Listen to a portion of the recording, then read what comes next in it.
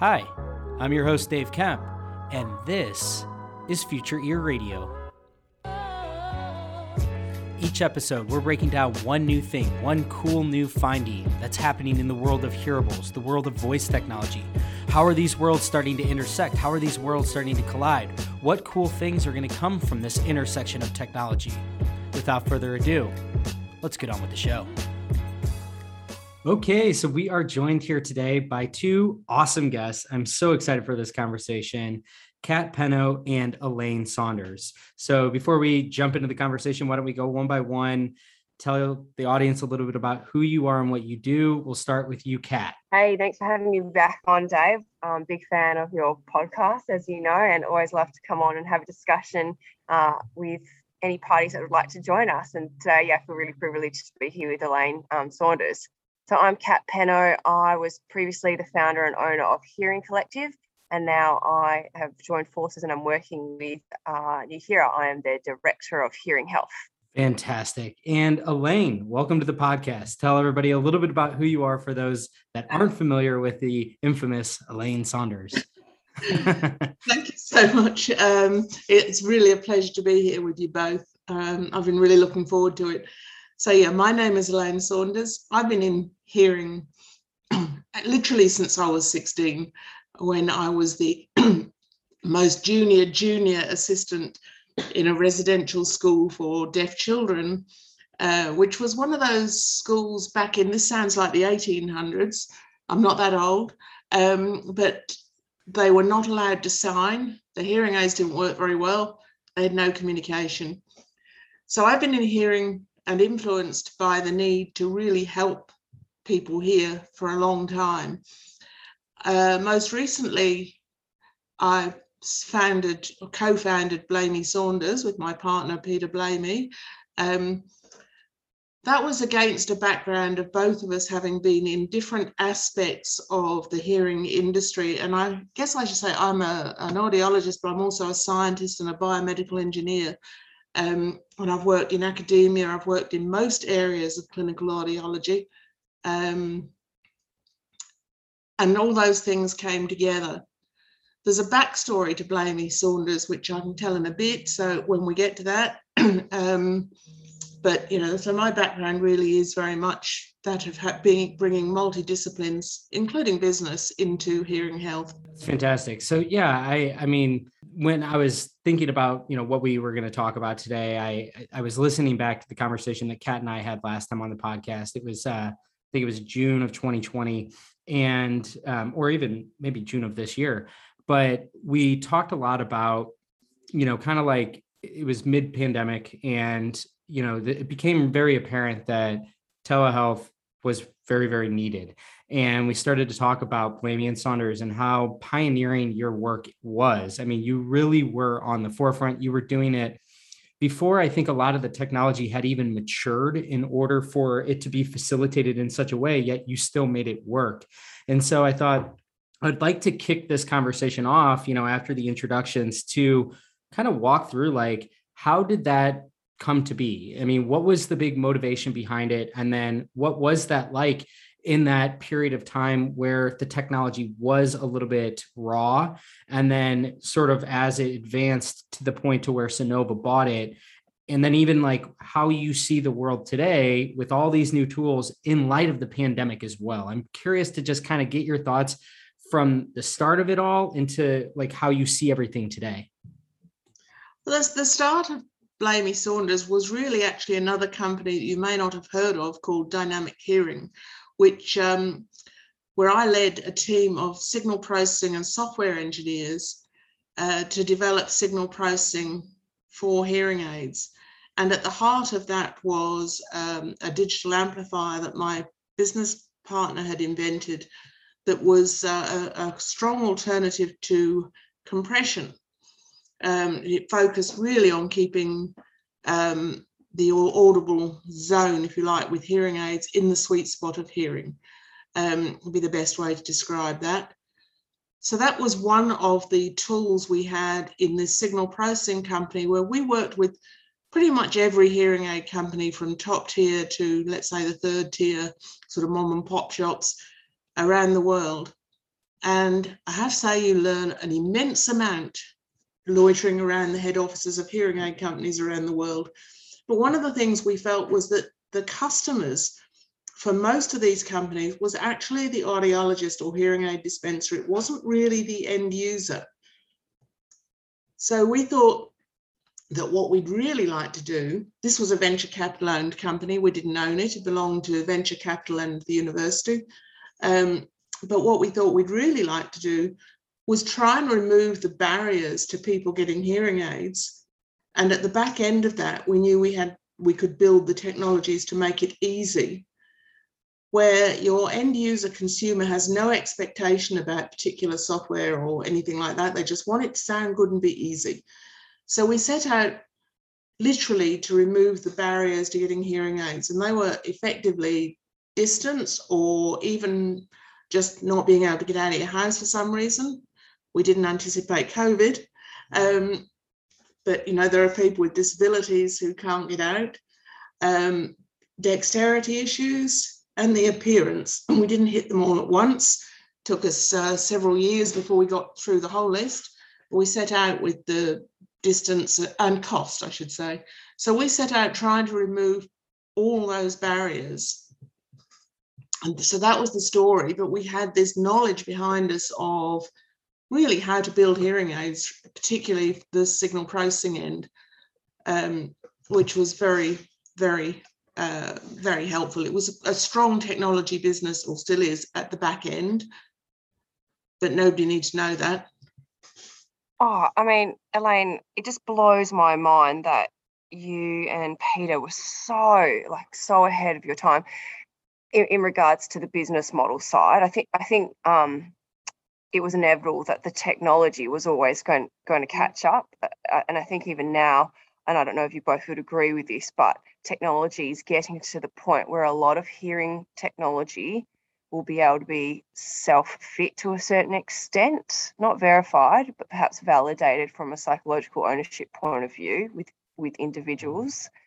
And I just think that the behavioural economics behind it, or the psychology, still stands. So what I'm saying is, you hit on points such as distance. So you're selling convenience, not just to those in regional or remote areas, but in metro areas as well. And I'd be interested to know if you know what percentage of your clients came from a metropolitan postcode, so the big city versus, say, out bush. So you're hitting on convenience, price, stigma. So barriers to access, convenience, really, cost and stigma. I still think those factors will still stand. They still stand now, even though we've got an evolution of our services and our technology. So I guess my question really, in a roundabout way, is how were you so forward thinking then, and do you think much has really changed now, even with a pandemic having occurred? I have to say, I think we've gone backwards a bit, despite the pandemic. Wow, okay. In terms of the technologies in the hearing aids, I'll be quite honest, I am disappointed that hearing aids have gone back to using audio compression. I can't think that let's say in the music industry, anyone would tolerate having audio compression, and it's difficult to fit. I loved Ted Venemer's book on the history of compression, and it gives a really, I think, good story of how we are where we are with fitting predictions and so on. I also think if you go to verification, we had the speech perception test online. We strongly encouraged people to do the test before and after getting hearing aids. And we looked at their results. And if they weren't getting benefit, we were right on to it. So I think we really wanted them to do that, to make sure that they were getting benefit. And that to me is much more meaningful than looking at validation of a real ear measurement or something like that, although you could do it if you wanted. We also wanted to offer people choice. And this goes back to, well, you said we were far ahead, and that in 2011 when we actually launched, if you asked anyone, how do you get a hearing aid? They would say, well, I have to go to the doctor or the audiologist. And so you're kind of having to explain your business model. So that is something that perhaps would be different now. And that was a challenge in that we had to get to people direct and say, no, actually, you don't have to go to your doctor, or you can do it all online. You can do the test online. We will support you online. But if you want to, you can come into the clinic. So we gave them that choice. And in the clinic, I felt we had to have absolutely excellent audiologists who would really look at why people hadn't got were not hearing well and what their options were. But if they ended up buying hearing aids, which most people did, because actually most people, as you know, most people who have hearing difficulties actually need hearing aids, we tried to encourage them to go online so they wouldn't have the inconvenience of having to come in and out for things. In the end of the day, though, since it was self-programming, most people found that pretty easy and were pretty self-sufficient. Which I suppose leads me to my next question then. Where do you see, in all honesty, let's imagine that the big five didn't exist. How would our profession actually look? I think that's a really good question, because I think audiologists really need to decide professionally themselves what they want to be and do. And I know some who would embrace having people come into their clinic and do really good diagnostic audiology. And I don't just mean knock out an audiogram and perhaps do a TIMP. I mean doing good diagnostic audiology, which helps determine really how they're going to do with hearing aid. And I'll give an example of that, which is that people tweak hearing aids without really thinking about the difference between, let's say, hyperacusis and recruitment. I'm getting a bit techo here, an audiological techo, but I think that if audiologists want to really have a strong role and add value, they need to understand what value they bring. And a lot of that is in the knowledge base. It's about saying, well, we can help you understand why you have hearing problems. We can help you get on top of things. If it's just to tweak software, then I don't think that's a future role for audiologists. If it's just to be in a retail setting, that's fine. It's an individual choice, but it wouldn't suit me. Yeah, that's been a theme throughout the podcast, is this idea that, you know, if it's really just tied to the widget, there's not a bright future in that. I mean, I think that the value is in the provision of your expertise.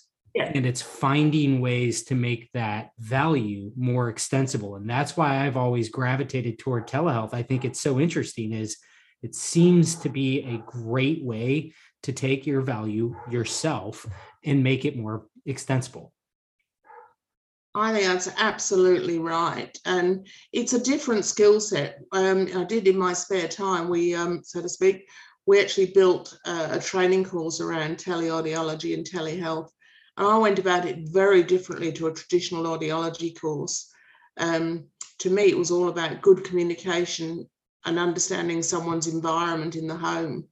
So we talked a lot more about auditory phenomena, if you like, than we did about, anatomy and physiology. Yeah, and I think that's what I love about the way you think, Elaine, is that you do think outside, like what I call the standard audiology courses or boxes. And so I remember when I saw your course in 2019, I was in Alice Springs and Sophie Bryce was there. Yeah. And I remember thinking, oh, this is really interesting that this telehealth course or teleconsulting course actually falls under, I think it was the Digital Health or Innovation Unit or Department at Swinburne University. Correct me if I got the university wrong.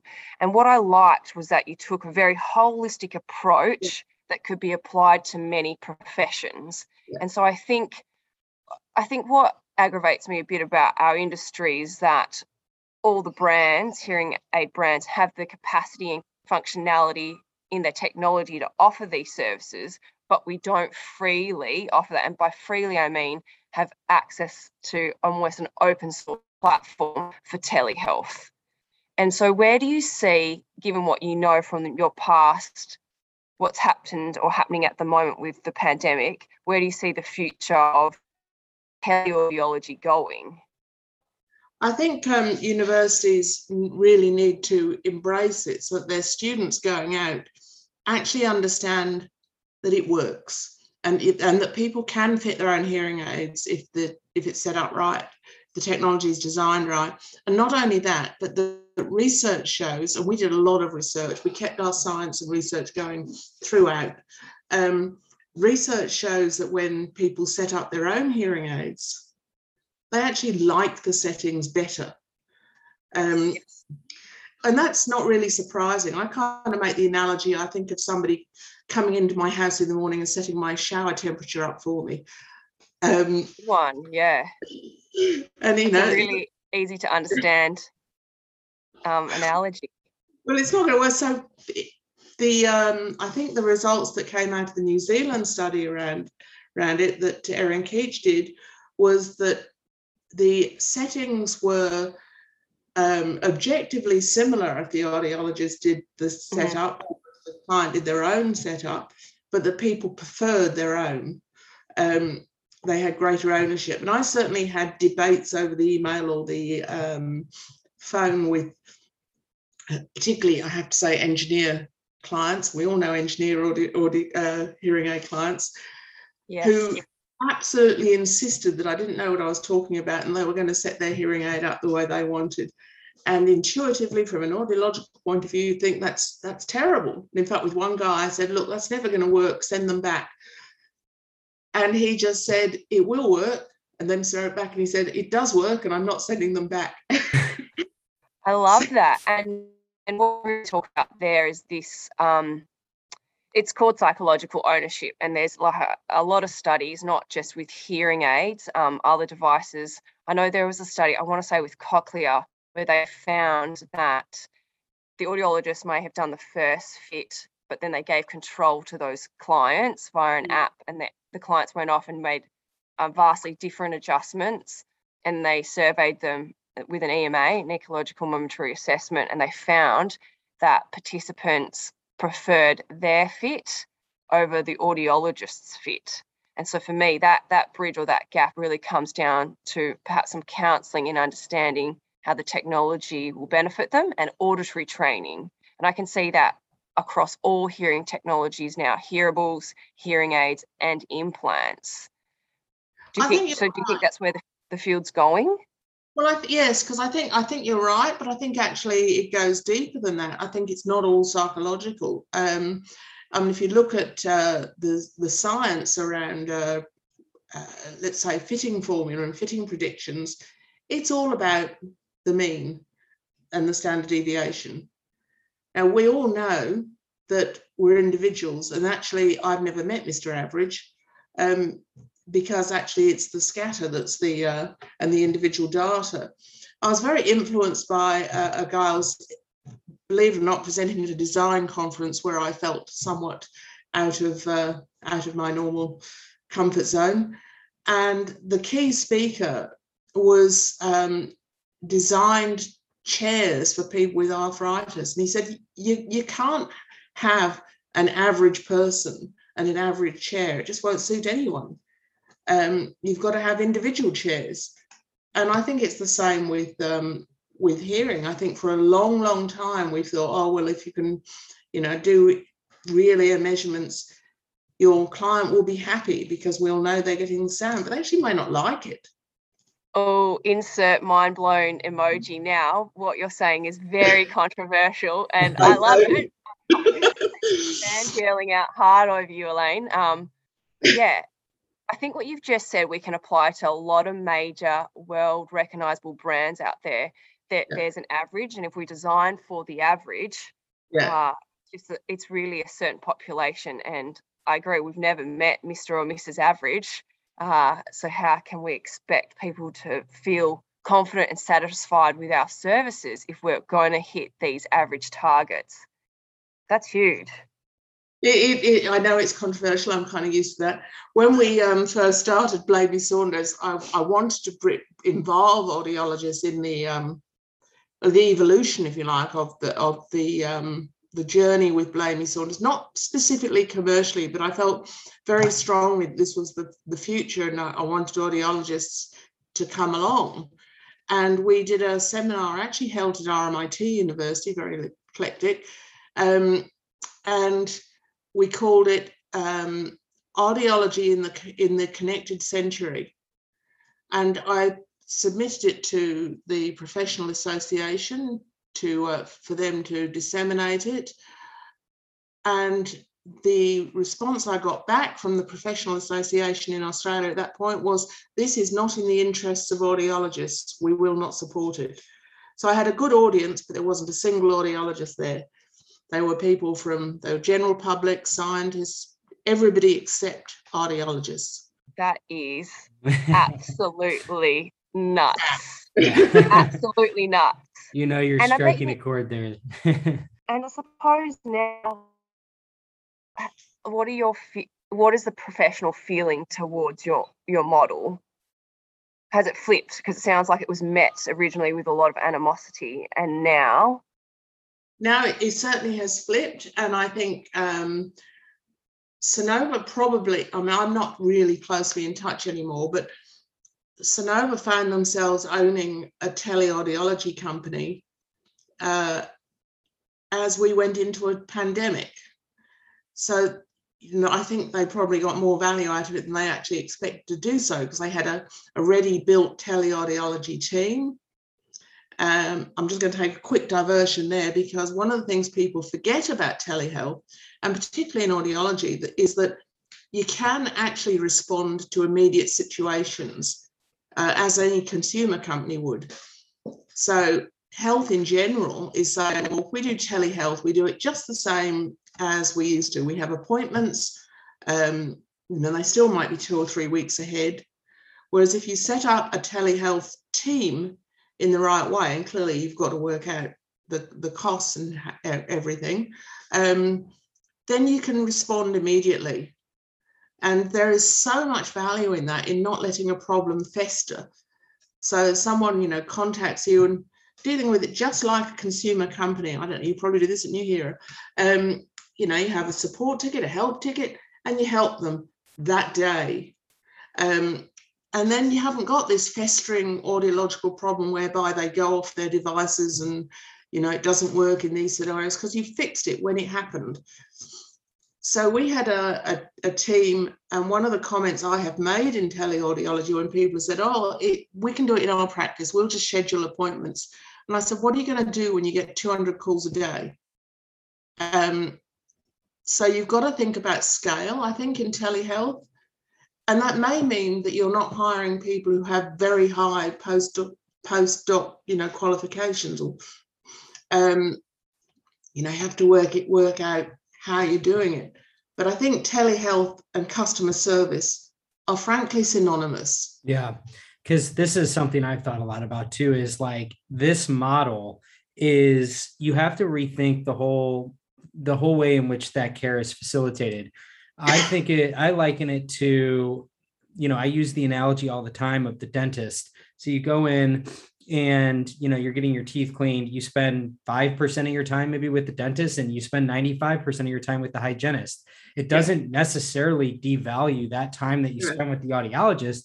It's just that you don't necessarily warrant their care. And so I think it allows for them to, have a level of oversight into all of the patients, but having, like you said, and whether it's audiology assistants or some type of front office technician, something like that, I just can't shake this feeling that, what this ultimately might look like is, the private practice of the future. And I come from the States, so I have that perspective, but the private practice of the future might very well be, you have the brick and mortar presence, you have your current flow of patients that come through your doors, but then you augment it with click to chat telehealth. And, some of those patients might actually come and see you, and so it might transfer between the two. Sometimes you might meet with them through follow-up visits online. Other times it might be, that you're only visiting with them in person. But it seems to me like the two complement each other so well. However, you can't assume that the way in which you deliver care in the in-person model is like synonymous with the telehealth model. You're totally right. In fact, what our team found was that you learn so much on the telehealth side, because people will tell you everything on the phone or over the, they are very responsive. That's a great point. Cats have this experience. And so and I don't know whether they do this now or not, but we at one point we would put our new audiologists into the telehealth team for training, because they would just learn so much. The telehealth team are not inferior to the audiologists. They're different. They are very interactive, very strongly customer service. They have to find a solution. They have to do it fairly quickly because there are business economics. But if someone has a really bad problem or a difficult problem, or maybe one that has to be solved face-to-face, then they spend the time with an audiologist. It's different. Totally agree. And this makes me think of a lot of other conversations you've been having on your podcast, Dave, especially one circling back to one with Andy and Mark Trong, maybe a year or so ago, when he mentioned, and you guys were discussing the Genius bars at Apple. And so what I'm thinking of and pulling together here as you both speak is that the future clinic will have the bricks and mortar Genius bar out the front, and at that Genius bar we'll have exactly what you say, Elaine, like these customer service representatives who can see face to face and virtually. And I love the idea that we solve problems rather than letting them manifest, because isn't this healthcare in general? We've built reactive models where if you wait to see the professional, your perception of this annoyance blows out. So by the time you actually see them, hearing aids are in the drawer, you're angry at the professional, you're angry at the technology, you haven't solved my hearing loss issue, I've paid thousands of dollars. It's this, we've built this negative cycle really, where the experience doesn't match expectations in the 21st century. It's so systemic as well. And I know it's the same in the States. So it'd be very interesting to hear if anyone listening out there has already designed this future clinic. Please tell us so we can talk to you. And if you're thinking about it, please reach out, because we'd also like to talk to you, I believe. I mean, I have excellent points. I mean, I think what you're saying there, and this was absolutely central to Blamey and Saunders, you have to build trust, and building trust is about your interaction with the public, whoever's doing it. You've got to have rock solid trust. And we actually ended up with 3 Eastern Seaboard clinics, because initially we found that people they might never visit those clinics, but they felt slightly comforted that there was actually a physical presence within their state. So, they functioned very well as clinics, and they did some telehealth. The telehealth itself was predominantly centralized. Once you're on telehealth, just as we know from the COVID scenario, it doesn't actually matter where your teleaudiologists sit. Right. They could be in St. Louis. They might have to get up in the middle of the night then.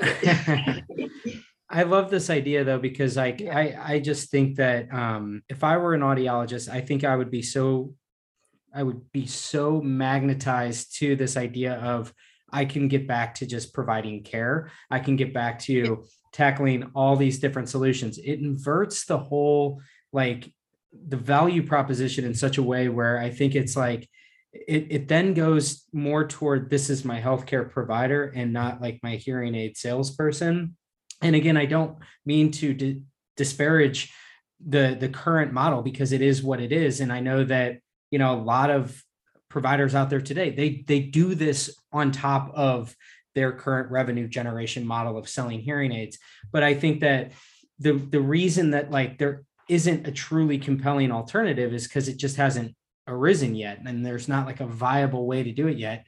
And I think that as soon as that happens, I find this to be inevitable, basically, that you will restore the value of the provider so dramatically, and I think it will be totally viable, because there's so much value there. There's so much value in what Kat said of, being more proactive with this. I mean, there's so little conversation today, even around hearing conservation and preserving your hearing. It's all about treating your hearing loss. So it just feels like there's so much potential out there with what providers can ultimately do if they're not completely limited to basically the current model. I think that's absolutely right. And I think for audiologists of the future, I mean, they potentially have much more exciting careers. I presented a poster, or so we did a study some years ago looking at the mismatch between audiology training and where most people ended up in jobs, in that most audiologists actually end up selling hearing aids. The training doesn't focus on that, and probably if it did, no one would go into it. There are much more. Selling hearing aids is okay, so but it's a very small part of quite a broad skill set. Could not agree more. So I know we have a hard stop coming up here. Kat, did you want to say something there? What I'm hearing is that really we're just at the beginning of the telehealth journey. I sort of cringe at the word teleaudiology, because to me it's really the end user or the consumer doesn't understand that, and then it also implies certain things. And I think if we're a bit more general about it, I'm hearing that we as a profession are at the beginning of our digital experience, and I think there is a lot of opportunity here. My brain's racing as you talk, Elaine. It's racing. I think you're right. I mean, we actually use the word teleaudiology almost to give it some respectability. But so I don't know how they hire now, so anything I say is historic. But we, for the teleaudiology team, I took people who'd got at least degree equivalent in health sciences, so broad health science, which I think is very important, because people do tell you about their sore thumb when they're on the phone about their hearing aids. They do. So, and I didn't want to have to explain, have to teach them basic anatomy and all that kind of thing. So we had people who got degree equivalent of health sciences, and some retail experience, preferably in an area where it was required specialist knowledge. So I didn't particularly care what that was. So if it happened to be a hi-fi business, that was probably good. But where they had demonstrated they really could learn about a specialist topic. And then we taught them the rest, and we ran an internal, we called it Blamey Saunders College, an internal training scheme to really bring them up to audiology levels, or we put them through an audiometry course remotely. But so we taught them the audiology on top of the basic skill set. Yeah, that's fascinating. I mean, I just find this whole thing, like, you were so ahead of your time. I guess as we close here, I would just be curious, like, okay, so if you were to start Blamey and Saunders in 2021, I mean, I know this is a loaded question, but I'm just curious, like, what would be going through your head right now, knowing everything that you now know, what currently exists, the current appetite for something like this? I mean, I guess what would be top of mind for you right now if you were to start this right now? I think I would be really trying to differentiate, because the market is more crowded, but a lot of things I'd keep the same. I'd really want absolutely top customer service. I don't know whether you know or not, but we made our own hearing aids. Not sure I'd do that again, but I